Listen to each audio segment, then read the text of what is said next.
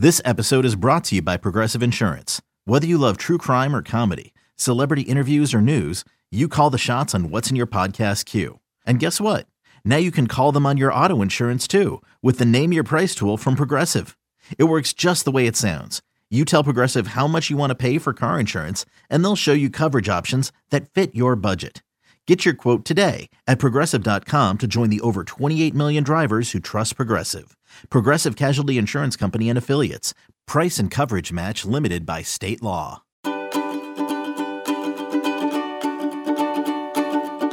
Happy Monday, everybody. I hope you're doing amazing, that you've had a great weekend, and that you are so excited to dive into a brand new week of practices here with me on the show. So I am about 2 months postpartum now, and I have just in the past week or so finally started returning to a bit of movement practice for myself and my body postpartum.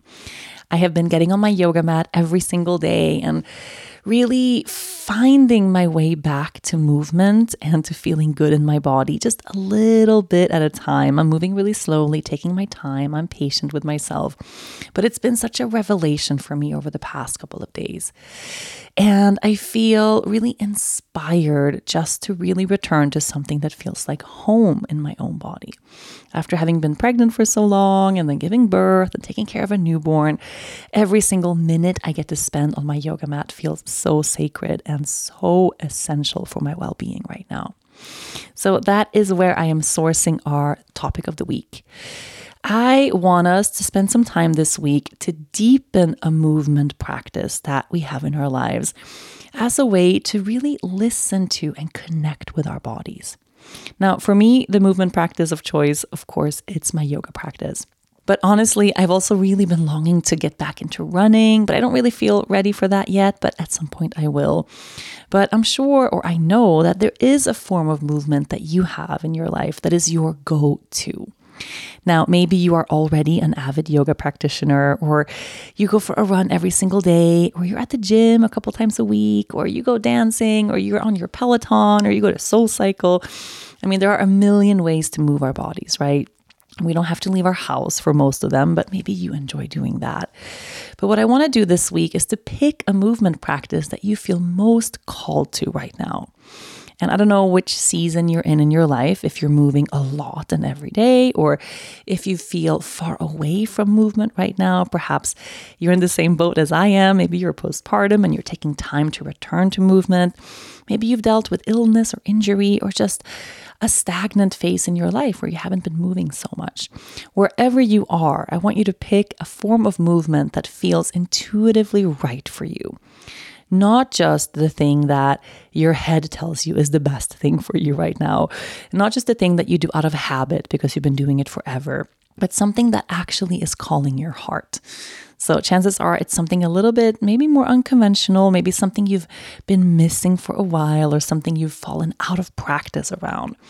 Pick something that feels intuitively right, whether that's yoga or running or dancing or something else, and deepen your relationship with this practice.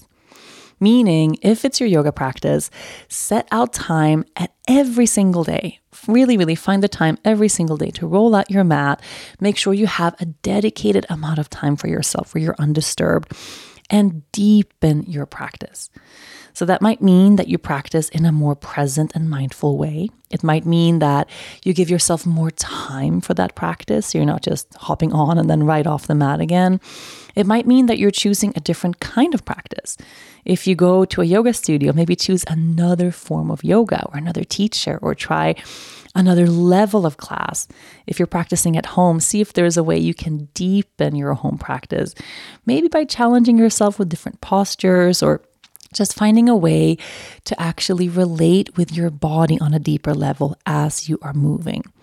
So this is just as an example, using yoga as an example here. But if it's your running practice, how can you deepen your relationship with running this week? Can you run more frequently? Can you run a little bit further? Can you run in a more mindful way? Can you set an intention for your run? Maybe set a goal for your running practice for this week. Maybe decide that you're going to do a race in a couple of months and start training for that.